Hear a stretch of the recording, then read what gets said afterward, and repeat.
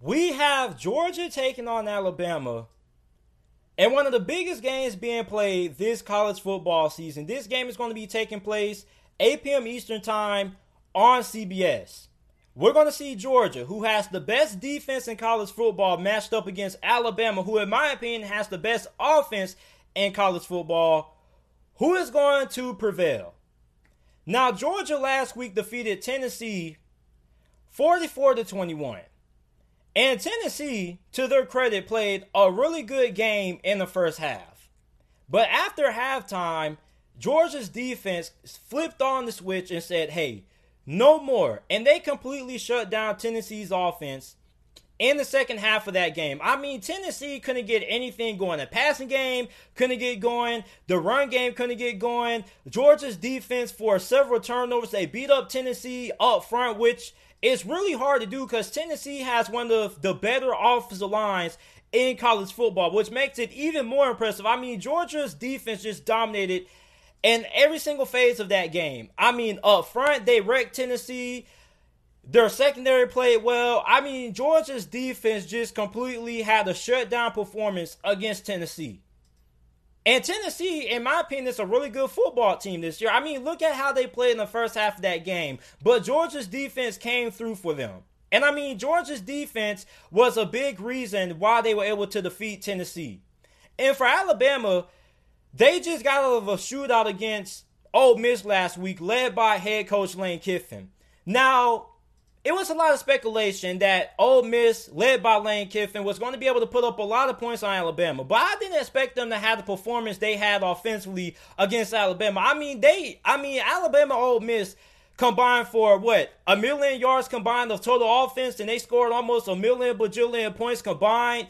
So, I mean, Alabama was able to win that game some way, somehow, because I didn't think it was going to stop. I did not think the scoring was going to stop at all. But finally, some way, somehow, Alabama was able to close the coffin on Ole Miss in that offense. And I have a question about Alabama's defense, because we know how good Alabama's offense is with DeVonta Smith, Jalen Waddle. You got Mac Jones, who I believe is a dark horse to win the Heisman Trophy this season, and Najee Harris. But my question lies with Alabama's defense. Now, I don't really know what to think about Alabama's defense. I don't know if Alabama's defense was just, they just were playing against a Lane Kiffin-led Ole Miss offense that just happens to be really good, which this is the same Ole Miss offense that put up 600 yards against Florida, even though I don't know how much of an achievement that is because Florida's defense has been pretty lackluster. So I don't know if it was just Ole Miss or if Alabama's defense is a little bit concerning or a little bit questionable. Okay, so I don't really know which one to believe. I'm going to say the fact that Ole Miss and Lane Kiffin having some familiarity with Nick Saban in that Alabama defense was able to take advantage of it.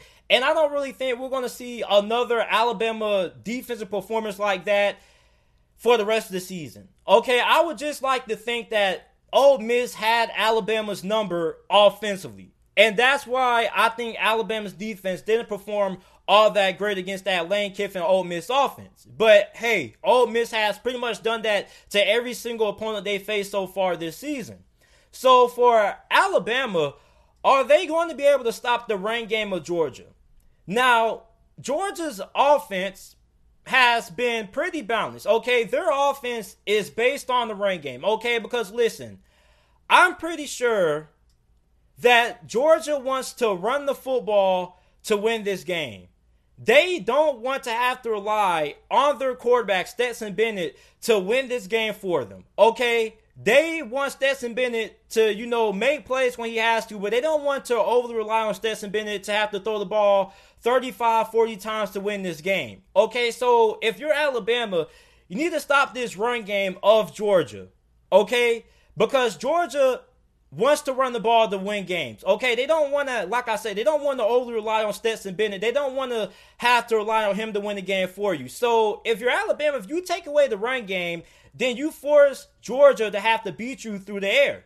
Okay, now Georgia has a pretty good group of wide receivers. You got Pickens and you got Kearis Jackson, who has also been really good as well. Okay, but you do still have Stetson Bennett at quarterback. Okay, And Stetson Bennett has played fairly well. But if this game ends up being a shootout, I don't know how much I would trust Stetson Bennett in this game if this game ends up being a shootout. Okay, so I mean, Stetson Bennett, I know he's played fairly well. Not a knock on Stetson Bennett. I just question what would happen if Georgia isn't able to have success running the football and they have to rely on the passing game to win. Now, another question is going to be, who is going to win this game up front? And in particular, is Georgia's defensive line going to get the best of Alabama's offensive line? Because Georgia's defensive line has pretty much wrecked everybody they played so far this season. I mean, they dominated Auburn's offensive line. They dominated Auburn up front. They dominated Tennessee up front in the second half of that game. And I want to be able to see if they're going to be able to have that same success up front that they've had in the last previous games they played against Alabama this week. Because Alabama has a pretty doggone good offensive line. And if you want to beat Alabama, you have to disrupt the passing game with Mac Jones and these wide receivers. Okay? And if you give Mac Jones all day in the pocket, he is going to kill you. He's going to pick apart your defense one by one. And these Alabama wide receivers, you don't want to allow them to, just be able to get these one-play big touchdowns when they're having like these 70-yard touchdown receptions and things like that. So a good way to stop that is by getting pressure on Mac Jones and force Mac Jones to get the ball out fast instead of giving him all day to throw and allow these wide receivers to get all of these big plays in the passing game downfield. So if you're Georgia, you want to force Mac Jones to get the ball out fast. I also want to see, how is Najee Harris going to perform in this game? Because last week he had 23 carries for 206 rushing yards. He was averaging 9 yards per carry, and he had 5 touchdowns. Now, obviously, I doubt he's going to have that same performance that he had against Ole Miss against Georgia's defense, okay? But I want to see, how is Najee Harris going to perform against Georgia in his defensive line? Which all goes to the question that I asked before. Is Georgia going to be able to dominate Alabama's offensive line up front?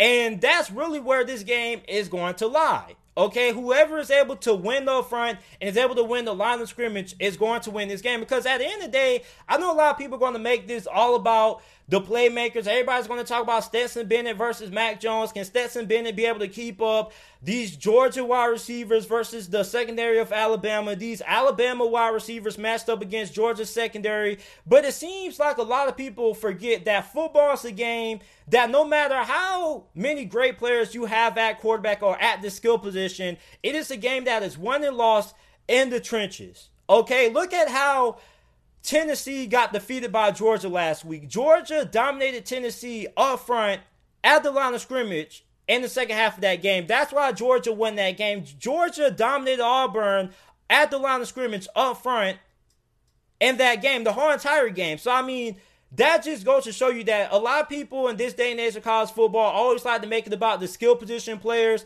but football is still a game that is won and lost up front based on who wins the battle at the line of scrimmage. Okay, so I mean, I don't know about you guys, but I'm a football fanatic.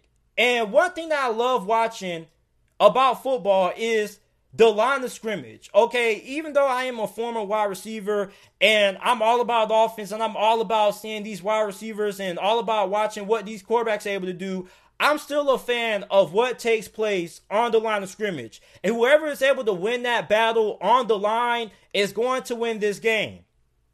Now, for Alabama, you cannot afford to turn the football over against Georgia, because they are going to make you pay. Now, Georgia's offense, when they were able to get a couple of turnovers last week against Tennessee, I mean, they were able to take advantage of it. They came off with points. So if you're Alabama, you do not want to turn the football over to Georgia, because when you have a team like Georgia that basically the strength of their team is defense, they feed off that. Okay, and Georgia is able to convert all of those turnovers into points the majority of times.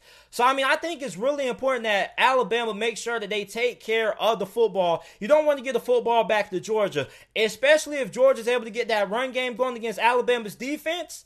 They're going to be able to get the ball back and take some more time off the clock, which is what Georgia wants to do. They want to control the line of scrimmage, and they want to control the time possession battle. They want to chew up all the time left on the clock.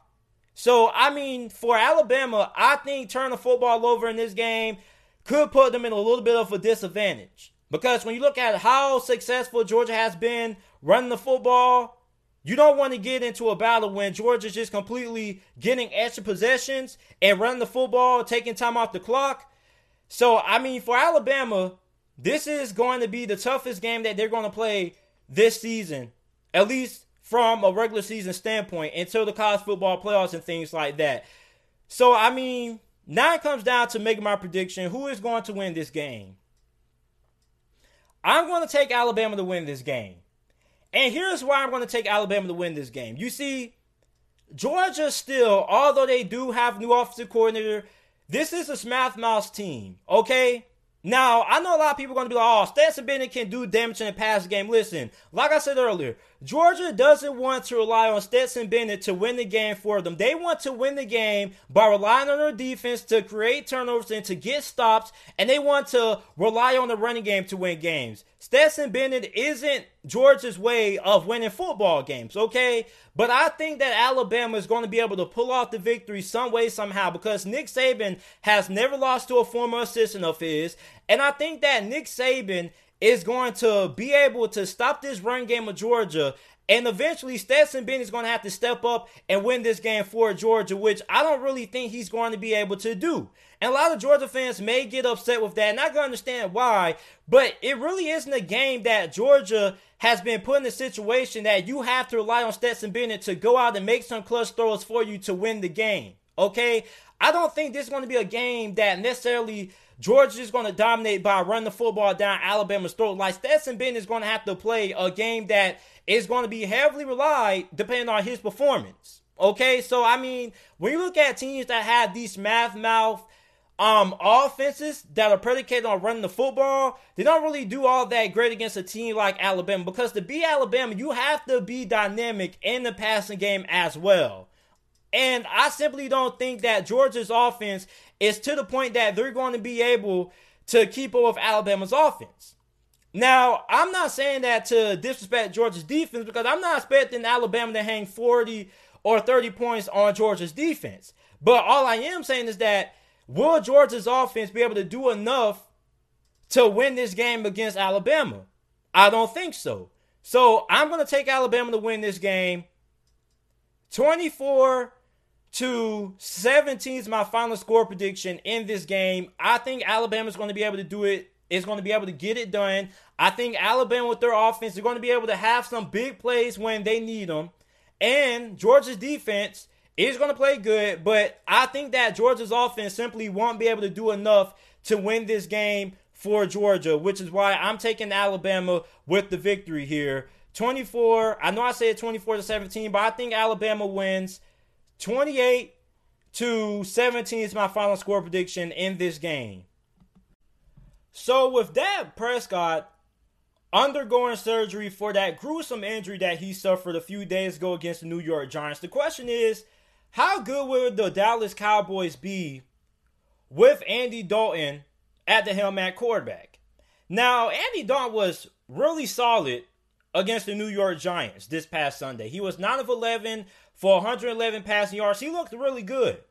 And I think that the Dallas Cowboys will still be able to make it to the playoffs with Andy Dalton at quarterback. Now, is Andy Dalton Dak Prescott? No, he's not. Because, let's be honest, Dak Prescott has played really well this year. I know he's had some turnover issues and things like that, but Dak Prescott looked really good so far this season before the gruesome injury that he suffered a few days ago. But you bring in Andy Dalton. Andy Dalton was widely regarded before the season started as the best backup quarterback in the NFL. And Andy Dalton has had his fair share of criticism for what happened during his time in Cincinnati. A lot of people always say that Andy Dalton was never able to win the big game. But what Andy Dalton has proven during his NFL career and his time, majority with the Cincinnati Bengals, is that if you give him a good team with playmakers and, you know, a good offensive line, he can win you some games. Okay, so I mean, I think that the Dallas Cowboys have a really good chance of making it to the playoffs and winning this terrible NFC East division.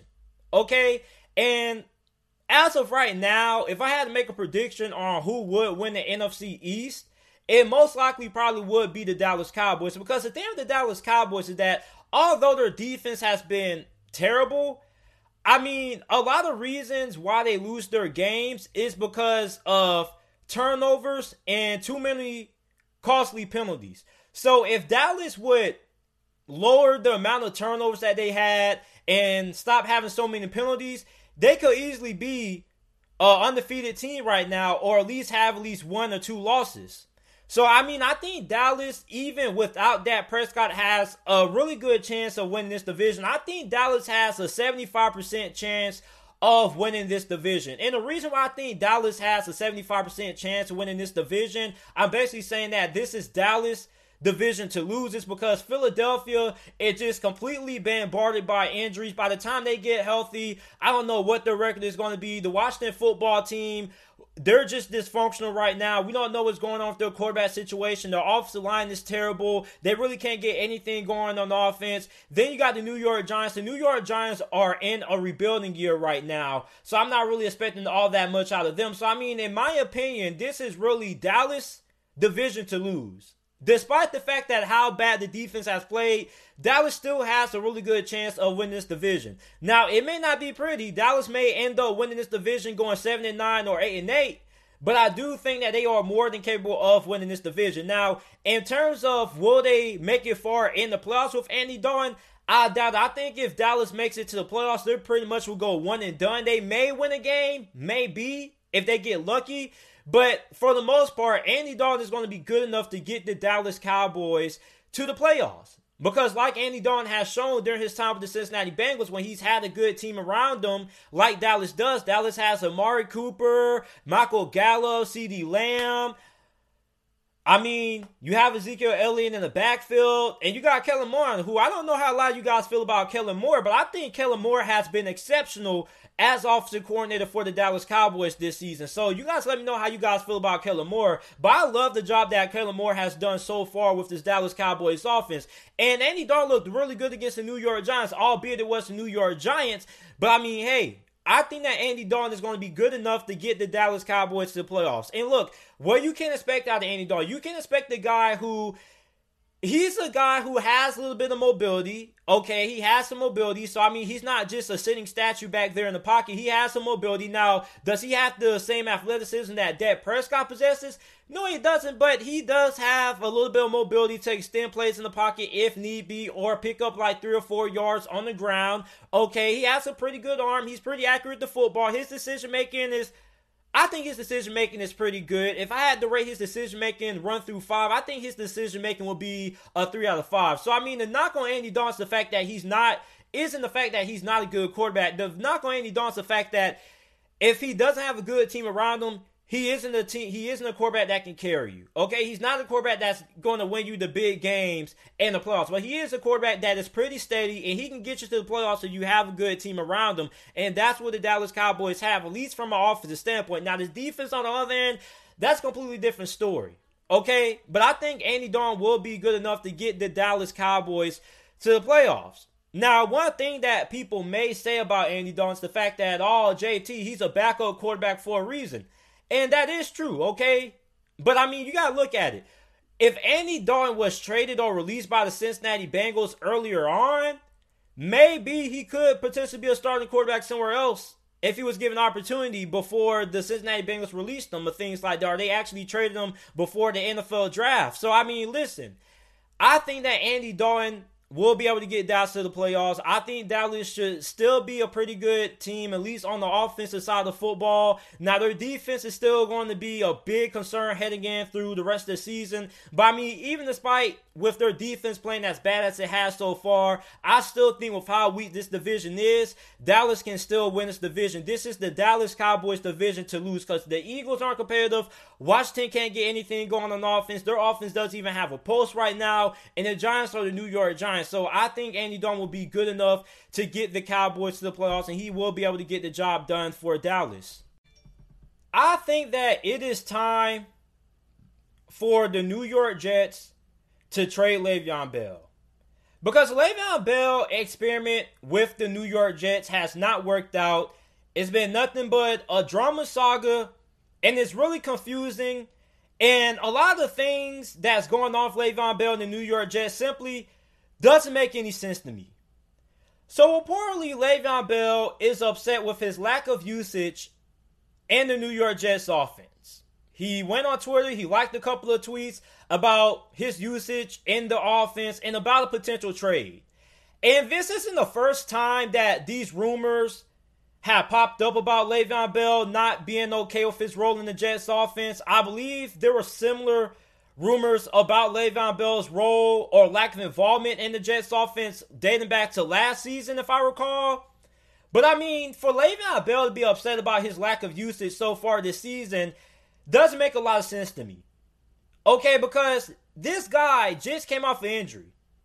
So naturally, in the NFL, when you have a guy that's fresh off an injury, you don't want to fully just rush them back and give them 25, 30 touches. Like, you want to ease them back into the game.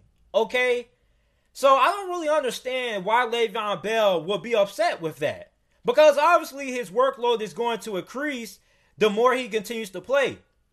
But I just think that there's just more to it than just his lack of usage in the offense. Because I think he understands that when you come off an injury, you just don't say, hey, give me 35, 30 touches. Like, you have to get eased back into that role. Okay? They don't want to have to give Le'Veon Bell too much and then risk getting him injured again.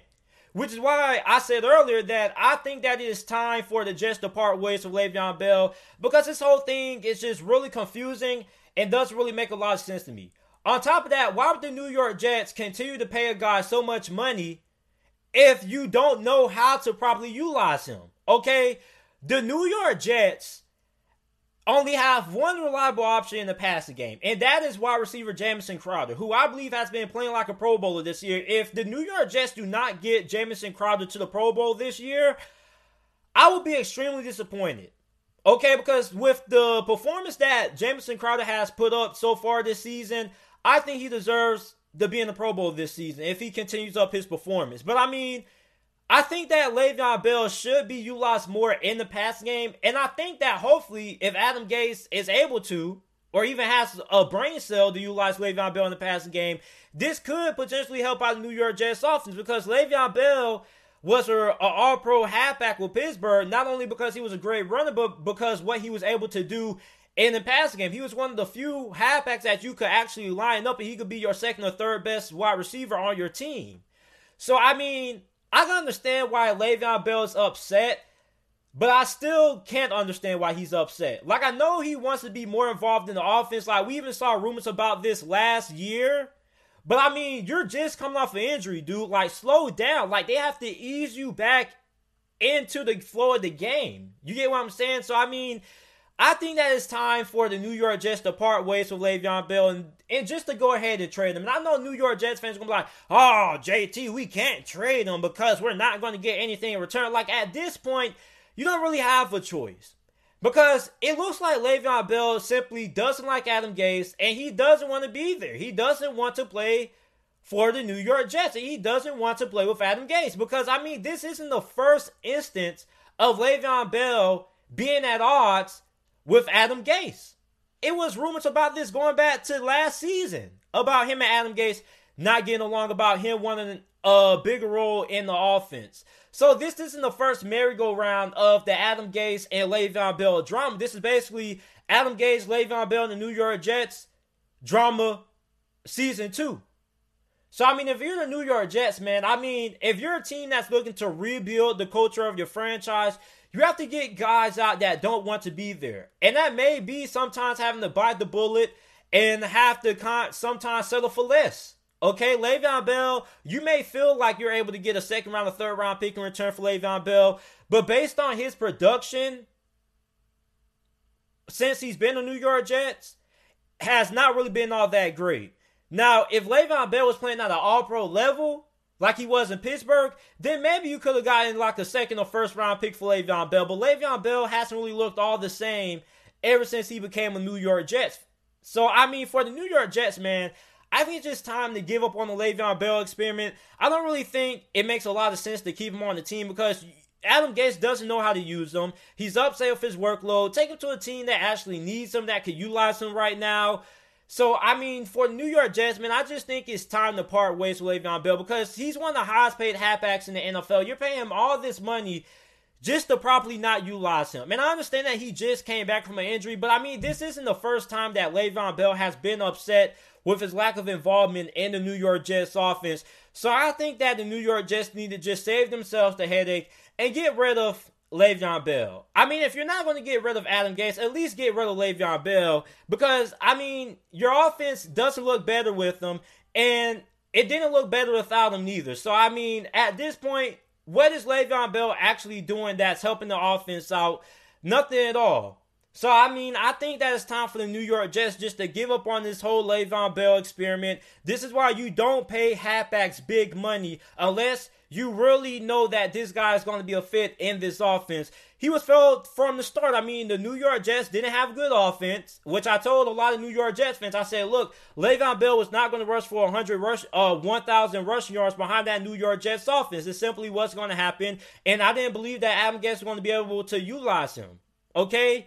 And so far, I've been right. So I just think that it's time for the New York Jets to give up. At this point, you're 0-5. It doesn't look like you have any plans on winning anytime soon. Sam Darnold's hurt. We don't know when he's coming back. So, I mean, if you're the New York Jets at this point, you might as well just go ahead, tank the season, get rid of Le'Veon Bell, try to get a draft pick for him, and go from there, man. Because at this point, Le'Veon Bell wasn't doing anything. And the New York Jets, when they had him, he wasn't all that big of a factor. I think it's time for the New York Jets just to go ahead, scrap this whole Le'Veon Bell experiment, and go ahead and trade him. This is why you don't pay big money for halfbacks in the NFL.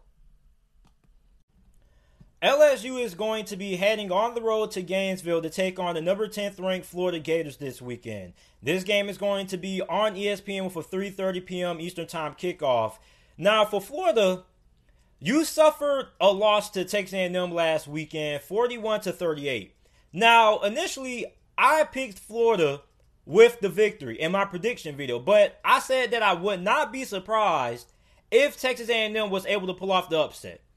And the reason why I said that was because simply I did not trust Florida's defense. And I felt like if Florida would lose the game, it would be because of their defense not performing well. And that ended up happening. I mean, Texas A&M was able to do whatever they wanted to do on offense. I mean, they were really good throwing the football with Kellen Mond. Kellen Mond actually had one of the best games of his college career at Texas A&M. He was really good throwing the football. Made a lot of big plays on third down for Texas A&M to keep the drives going. And the running game for Texas A&M was really good. Florida could not stop the run game to save their life. And despite the fact that Florida's offense played fairly well, I mean, Texas A&M was able to get a couple of key stops, and all they needed was the ball back, and Florida's defense couldn't do nothing to stop them. So you got LSU, on the other hand, that's suffering from similar struggles on the defense side of football like Florida. I mean, they lost to Missouri 45-41, and their defense played as bad as you can play.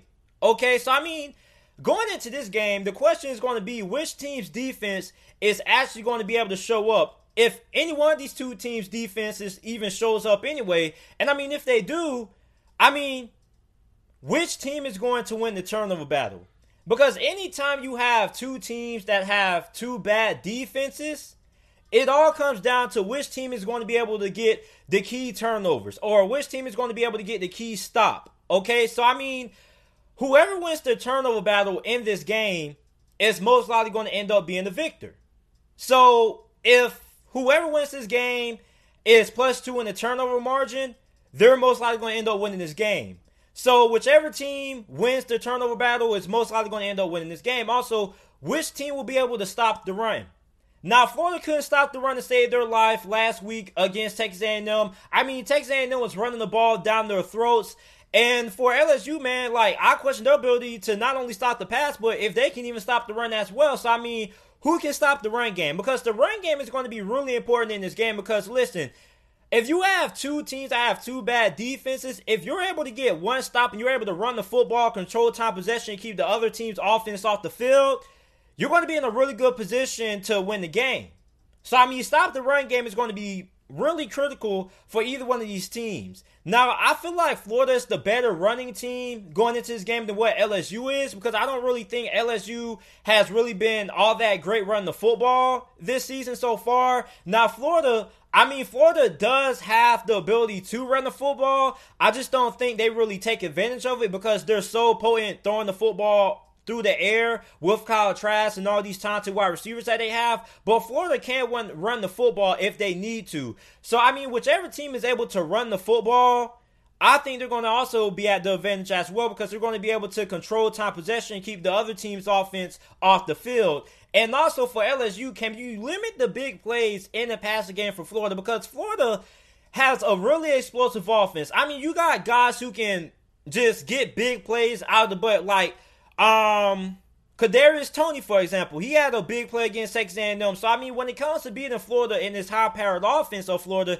you have to be able to keep everything in front of you, because you don't want any of these wide receivers breaking off like a 50-yard touchdown, things like that. Because these wide receivers from Florida, if they get the ball in their hands, they're a threat to take it to the house every single time. So, for LSU, also, how are you going to stop tight end Kyle Pitts? Kyle Pitts has been the best player in college football, in my opinion. When this dude gets in the red zone, he's doggone near unstoppable to stop. And when you look at how LSU's defense has played, if you want to win this game, you got to take away Kyle Pitts. Now, even if you do take away Kyle Pitts, you got other players at that wide receiver position that you have to worry about stopping. But Kyle Pitts is the best player on this Florida offense. This is who they want to give the ball to, especially in the red zone. If you take away Kyle Pitts in the red zone, then you're going to force Kyle Trask to find other players to throw the football to. So I think it's really important that LSU tries to find a way to take Kyle Trask away in this game. And if they can't take him away completely, at least be able to stop him in the red zone, because this dude has been a monster in the red zone. So, pretty much he has scored the majority of Florida's offensive touchdowns when they get inside the 20. So I think it's really important that they try to find a way to take away Kyle Pitts, especially in the red zone. Like, let him do whatever he does, but once you get inside the red zone, triple team him, quadruple team him, do whatever you have to do to make sure that he doesn't beat you when your team gets inside the 20. Now, for Florida, on the other hand, with the way their defense has played, are you going to be able to stop wide receiver Terrace Marshall? That's going to be another question, because Terrace Marshall went off against Missouri last week, and he is pretty much LSU's best player that they have on the offensive side of football. Now, I just got off the phone with one of my friends. He is a Florida Gator fan, and I was asking him, I said, hey, what does Florida have to do to win this game? And the first thing he said was that Todd Grantham, the defensive coordinator for Florida, needs to get better at calling the plays on defense, because a lot of his play calling has been a little bit too.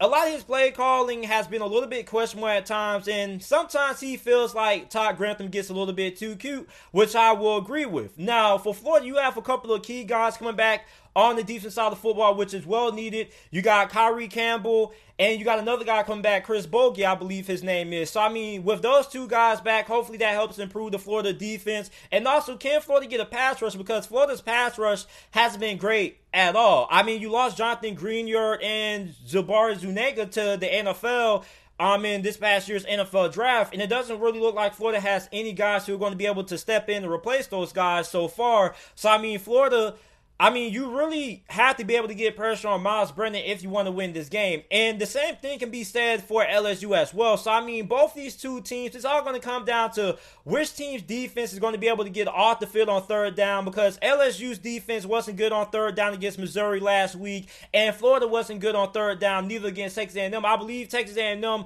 was pretty much really good on third down. Like, Kellen Mond played really well on third down. So, for both these two teams, man, it's all going to come down to which team's defense is going to be able to get the big play or get the big turnover that matters the most when the game is on the line. And, it's really weird, because this is kind of like a preview of a Big 12 game, because in the Big 12, you normally see a lot of offense, not a lot of defense, but this is the SEC we're talking about here. And I know that LSU lost a good amount of talent to the NFL draft, but I didn't expect that their defense would have this big of a drop-off this year. And for Florida, also the same thing for them, man. So, really, both of these two teams need to try to find their identities on defense and get this thing taken care of. So, I'm going to end up taking Florida to win this game. I think Florida should bounce back I think Florida is the better team than LSU going into this game. And although LSU is pretty good offensively, I just think that Florida's defense, even if they don't show up, they should be able to get a couple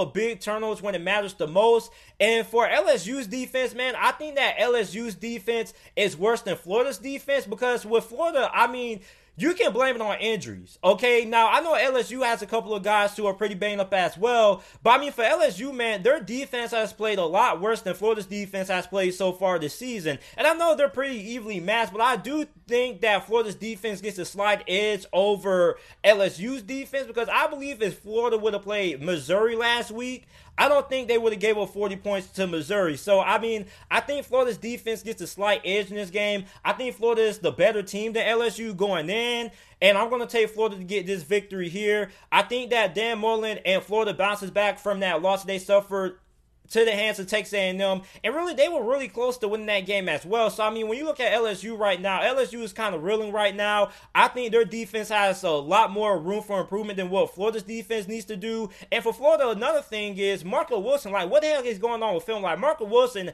has not played good this year. He's going to have to step up his game against LSU if they want to win this game. So, I mean, for Florida, I think they win this game 42-34 is my final score prediction in this game. I think this is going to be a pretty high scoring game. I don't really think we're going to see a lot of defense at all, but I do think that Florida's defense is slightly better than LSU's defense. I think that Florida should be able to get a couple of turnovers, maybe a turnover or two to win this game, and maybe a big stop on third down to get the ball back to their offense. And I think that that's all they really need to do to win this game here, because I don't think LSU's defense is going to stop the bleeding at all. And I think Florida should be able to pick up this victory here. Give me Florida for the victory. Texas A&M is going to be taking on Mike Leach in Mississippi State. This game is slated to take place 4 p.m. Eastern Time on the SEC Network. And for Texas A&M, they have a lot of momentum and a lot of confidence riding into this game as they pulled off the upset last week against Florida 41-38. And Texas A&M put on a clinic offensively. Now, I understand that Florida's defense has been terrible, but I mean, Kellen Mond played the best game I've ever seen him play for Texas A&M his whole entire college football career. I mean, he was lights out against Florida, especially on third down. Like, Florida's defense had no answer for Texas A&M on third down. Kellen Mond was really exceptional last week. And this running game for Texas A&M was also really good as well. And for Mississippi State, ever since they defeated LSU a couple of weeks back for their first win of the season, they have taken a lot of steps back. And I think the big thing for Mike Leach heading into this game is going to be, what are going to be the adjustments that he makes at offense, if he makes any adjustments at all? Because this is the difference between playing in the SEC and playing in the Pac-12. You see, the head coach of Washington said that it's not all that hard to prepare for Mike Leach's offense, because you can expect him to do the same thing that he's been doing for the last couple of years. Okay? He doesn't really change up his offensive mentality. So going into this game, I mean, Mike Leach has to be able to make some adjustments on offense, because you're not going to win a lot of games in the SEC if you keep on doing what you're doing. Because at this point, everybody knows how you can stop this air raid offense. You know that they're going to come in, they're going to try to throw the ball 50, 60 times a game, and they're not really going to put a lot of emphasis on the run game. So how do you stop that? Well, you just play zone coverage all game. That's what Arkansas did. That's why Arkansas was able to defeat Mississippi State. So I think for Mike Leach, I would like to see him make some adjustments on offense. Now, when I say adjustments on offense, I don't mean particularly just changing his whole entire offensive scheme. Nothing drastic like that. But I would like to see Mike Leach put more emphasis on running the football. You have Kalen Hill. Kalen Hill is the best halfback in the SEC, one of the best halfbacks in college football, and you're not really utilizing his skill set all that much. Like, yeah, you're lining him out wide, you're getting him involved in the passing game, but you also need to be able to get him involved in the running game as well. And I think Mike Leach needs to realize that. He needs to realize that, hey, I'm in the SEC now. I'm in one of the best conferences, if not the best conference in college football. Okay, this isn't the Pac-12. In the SEC, these coaches are really good. They know how to stop this air raid attack, so you need to be balanced, okay? Mike Leach needs to have way more balance. Now, it's understandable if you want to be a pass-heavy team. You can be a pass-first team, but even then, LSU last year, they were a team that really liked to air the football a lot. But even then, they were able to be balanced at times, run the football with Clyde Edwards-Helaire. Even Florida, for example, this year, they have a very great passing attack with Kyle Trask and all of those talented wide receivers that they got there. But they can still run the football if they had to. Same thing for Alabama with Najee Harris. They were able to run the football. So, I mean, for Mississippi State and Mike Leach to have success in the SEC, they need to be able to run the football. You're not going to just win a lot of games in the SEC by throwing the football 50 and 60 times a game. You have to have a little bit of balance. So I would like to see Mike Leach make some adjustments on offense heading into this game. And I would like to see him put more emphasis on running the football with Kalen Hill, utilizing all of Kalen Hill's skill set instead of just lining him out wide. So another thing is going to be, can Mississippi State stop the run game? Because Texas A&M, in my opinion, regardless of what the stats may show, I think Texas A&M has one of the best rushing attacks in all of college football. Now, they may not be top 10 or top 5 in rushing yards per game or whatever. I don't really care about the stats. Based on what I've seen out of Texas A&M in the first couple of games this season, I think that they are really good running the football. They showed it last week against Florida, and I think there is a good possibility that they could show it this week against Mississippi State. And I mean, Mississippi State, it's really important that they are able to stop the run game, because if not, Mississippi State is going to control time possession. They're going to keep Mike Leach's offense off the field, and I mean, they really won't have an opportunity to do all that much. So I really think that it's really important for Mississippi State to stop the run game of Texas A&M heading into this game. Because if you stop the run game, then you're going to have to force Texas A&M to beat you through the air, which they can do that like we saw last week. But I think that this Texas A&M team is a team that likes to be balanced. They like to run the football. I think that run the football is their biggest strength of offense. So if you take that away, then you force them to kind of switch up their game plan. Now, for Texas A&M, it's going to be, how are you going to handle this air raid? Because you have to be able to get pressure on KJ Costello.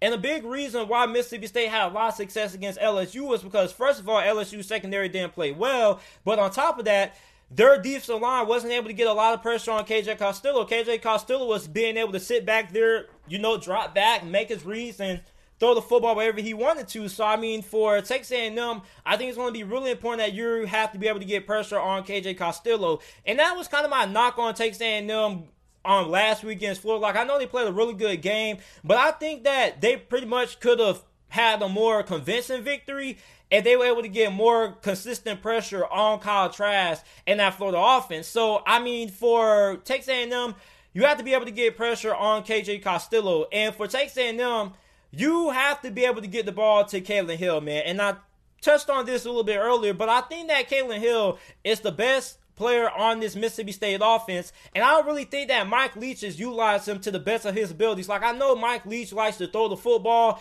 That's what he's known for, the air raid offense.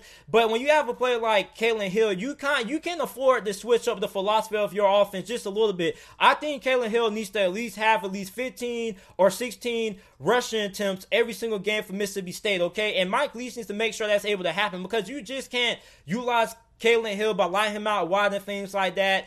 You need to utilize all of his skill set, all of his ability, similar to what Clemson is doing with Travis Etienne. So, I mean, Kalen Hill, I think he needs way more touches. I think he needs to be utilized more than just a pass-catching back in Mike Leach's system. I think Mike Leach needs to run him way more than what he has been doing so far. And for A&M, you have to be able to stop Kalen Hill, because Kalen Hill is the best person on this Mississippi State offense, and they're going to want to try to get him the ball a lot by throwing him the football or handing it off to him. So you need to be able to stop him. So ultimately, I'm taking A&M with the victory. I think that Mississippi State could pull off the upset, but I mean, I'm taking Texas A&M because I don't really think that Texas A&M is going to have all that difficulty struggling to stop this Mississippi State air raid offense. Now, even though they did struggle defensively against Florida, Florida is different from Mike Leach because Florida is balanced. They're just not a one-trick pony. Like, they just want to throw the ball 50, 60 times a game. Like, they can run the football if they need to, but Mike Leach doesn't really put a lot of emphasis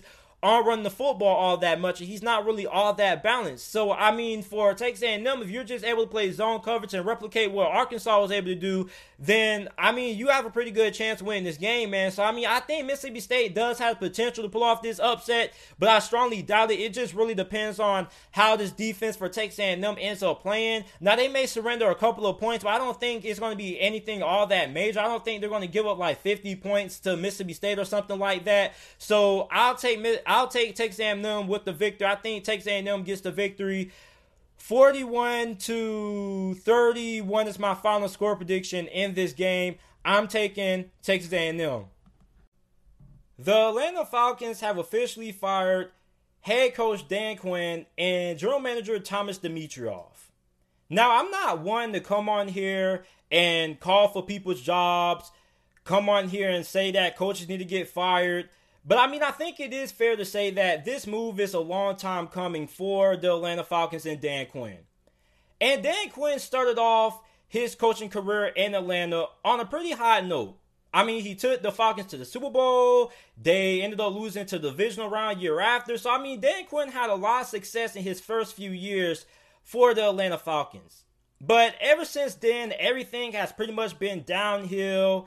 And, I mean, Dan Quinn, the fact that Atlanta just blows so many leads late in the fourth quarter, I mean, that's a sign of not being properly coached. Because one thing that you will always notice about some of the best coaches in the NFL, like Bill Belichick, Mike Tomlin, Andy Reid, you will very seldom see those elite coaches blow big leads in a fourth quarter. Now, I'm not saying that it doesn't happen, but I mean, you don't really see it all that often.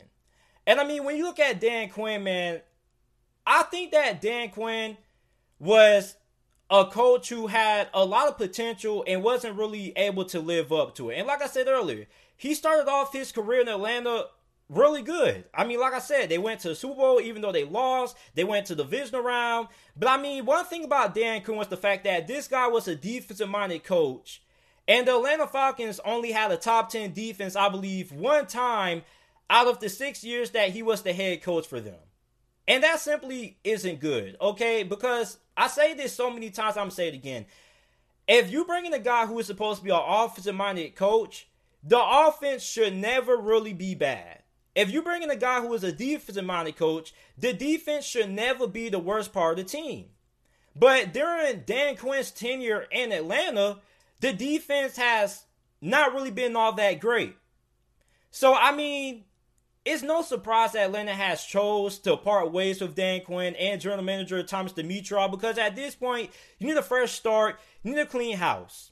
And I mean, my guy Juice Alert, if you guys haven't subscribed to Juice Alert, make sure that you check him out. But I was going back and forth with him in the comment section. We was talking about, should the Atlanta Falcons decide to just, rebuild the whole team, trade away everybody, and just start over? And I said no, because if the Atlanta Falcons can find the right coach, I believe that this is a playoff caliber roster. Okay, I mean, I know Matt Ryan is getting up there in age. He's getting old. Julio Jones is getting up there as well. But, I mean, you can still win with Matt Ryan. Like, you don't have to trade him away. Okay, like Matt Ryan at this point in his career, he's not like what he was a couple of years back when he won NFL MVP. But, I mean, you can still win a Super Bowl with Matt Ryan if you give him the right coach. And, I mean, this Falcons defense still has a lot of talent as well. And, I mean, I know they're struggling with injuries, but when the Atlanta Falcons defense is fully healthy, this is a really talented team. So the fact that the Falcons have underachieved the way they have with the talent that they have in place, even with the injuries that they've had so far, that just goes to show you that this is a team that isn't really all that well coached. If you ever wonder why a team with talent misses the playoffs or why a team with talent always fails to meet expectations, it's because of coaching. So, I mean, for Atlanta, you clean house. Now the question is, what is going to be the future? And what are going to be some potential head coaching candidates that Atlanta could potentially reach out to? Now, I know a lot of people are probably going to say Eric Bieniemy.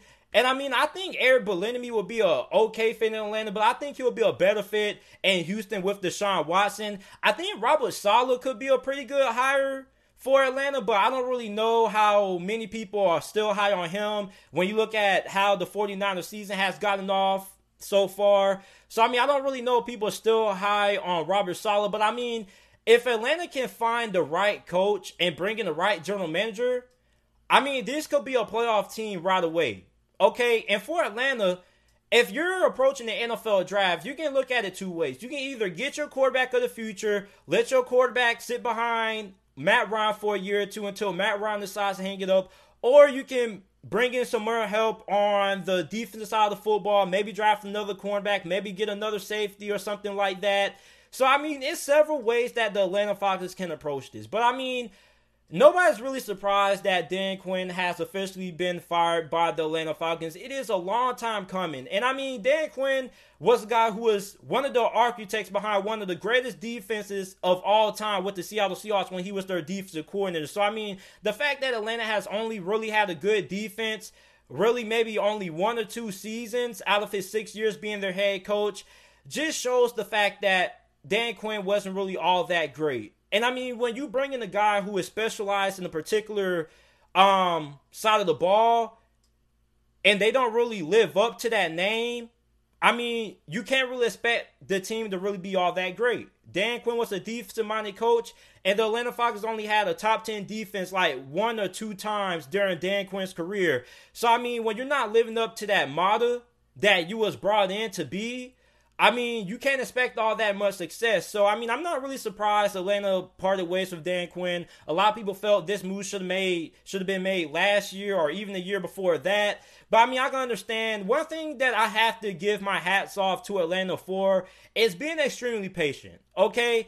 Because a lot of people can come on here and say that Atlanta should have been parted ways with Dan Quinn. But, I mean, a lot of people don't understand how hard it is when you bring in a new coach to reestablish the culture and how long it really takes. So, I give my hats off to Atlanta for being patient. But, I mean, Atlanta just said enough is enough, and they decided to part ways with Dan Quinn. So, you guys let me know down in the comment section if you guys are watching this on YouTube who you guys think Atlanta should bring in to be their next head coach. I know a lot of people are probably going to say Eric Bieniemy, but I don't really think he's going to end up going to Atlanta. I think he will end up going to Houston with Deshaun Watson because I think that's a better fit because Deshaun Watson with his skill set, you can do a lot of things. No knock against Matt Ryan, but he doesn't really possess the mobility like a guy like Deshaun Watson has. Now, maybe if Atlanta goes ahead and they get a guy like a Trey Lance or a Justin Fields, maybe that will intrigue Eric Bieniemy, but I think he's most likely going to end up landing with Deshaun Watson and the Houston Texans. So you guys let me know. Thank you guys for watching. If you guys are listening to this on YouTube, if you guys aren't, make sure that you guys go ahead and check out the podcast. Every single video that's uploaded on YouTube, you can also listen to it on the audio platforms that wherever you get your podcast from, Google Podcasts, Apple Podcasts. Thank you guys for listening and watching wherever you guys are, and take care. So the biggest rumor circulating around the NFL world today is that the Washington football team, according to Jason LaFleur, is expected to trade Dwayne Haskins. Now, there are strong expectations that Dwayne Haskins will be traded before the NFL trade deadline. Now, the reason for this is because unless you've been living underneath a rock for the last couple of days, Ron Rivera and Washington decided to bench quarterback Dwayne Haskins. And not only did he get benched, but he went from QB1 to QB3. He's not even getting reps in practice. So, to me, it looks like Washington is pretty much done with Dwayne Haskins. Okay? And what this shows me is that Dwayne Haskins wasn't really all that much wanted in Washington from the first place. Okay?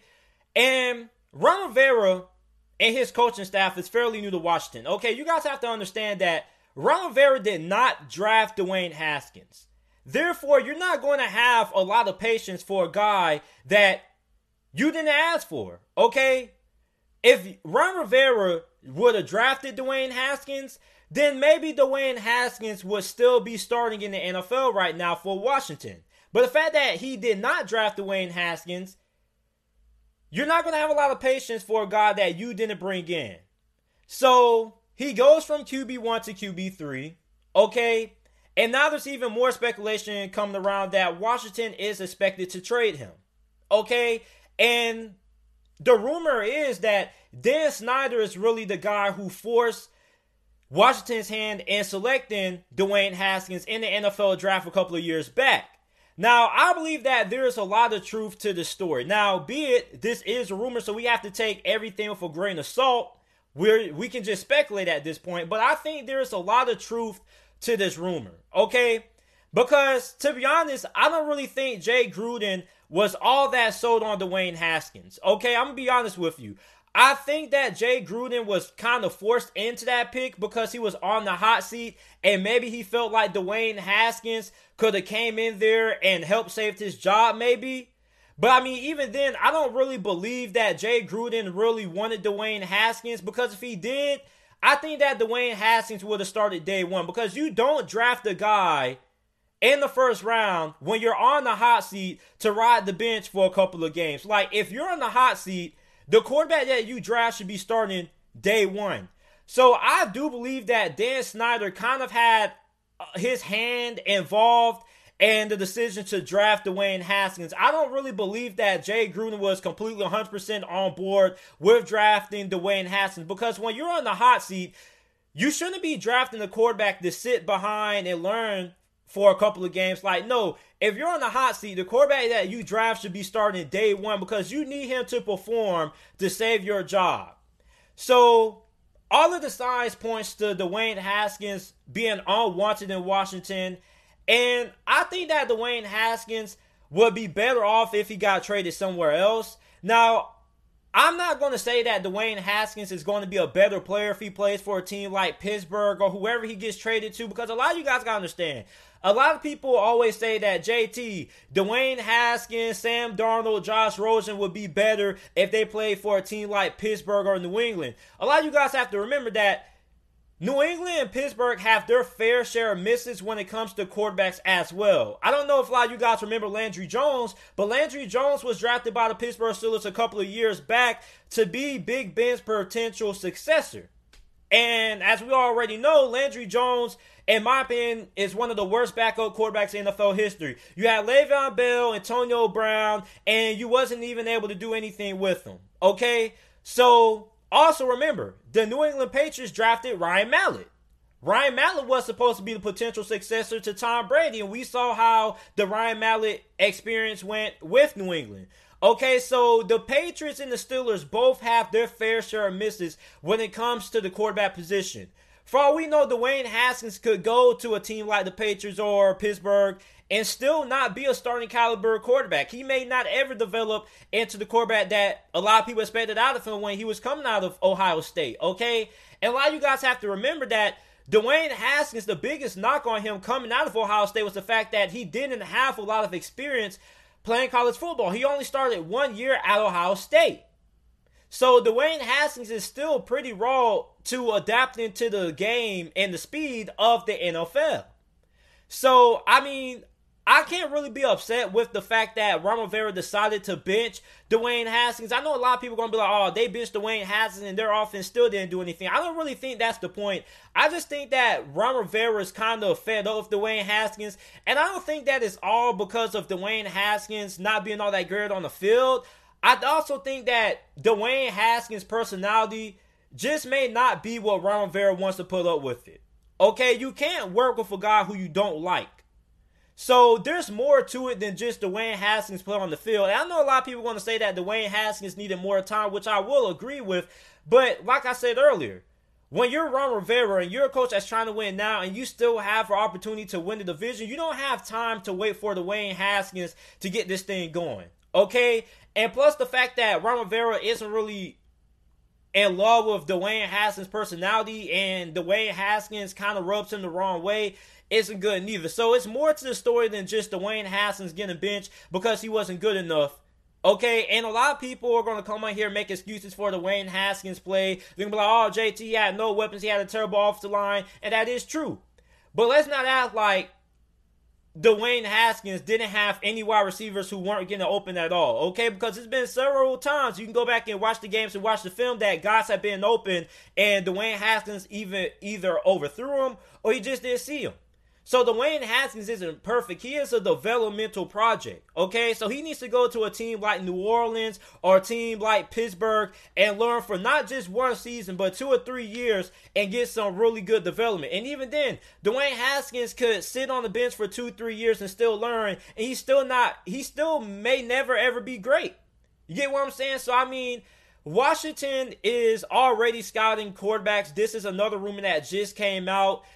And they are already scouting several top quarterbacks in next year's upcoming NFL draft. So, I mean, as of right now, it looks like Dwayne Haskins' time in Washington is done, which is unfortunate because we saw the same thing happen with Josh Rosen in Arizona. They only gave him 1 year, and even then, Josh Rosen wasn't even supposed to touch the field week 1 or season 1 of his NFL career, but something happened with Sam Bradford. He ended up having to start. So, I mean, really unfortunate for Dwayne Haskins the way that this season has went for him so far. And, I mean, he doesn't deserve all the blame. Like, the team around him hasn't been great.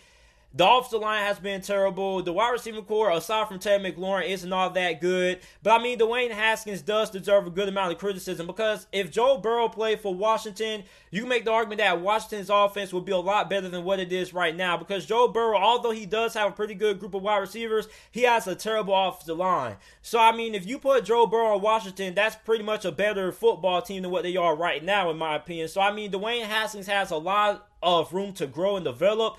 But I do think that at this point, he does need a fresh start. So, like I said, this is a rumor, so you have to take everything that I'm saying for a grain of salt. It may be true, it may not be true. Washington may still view Dwayne Haskins as the quarterback of the future.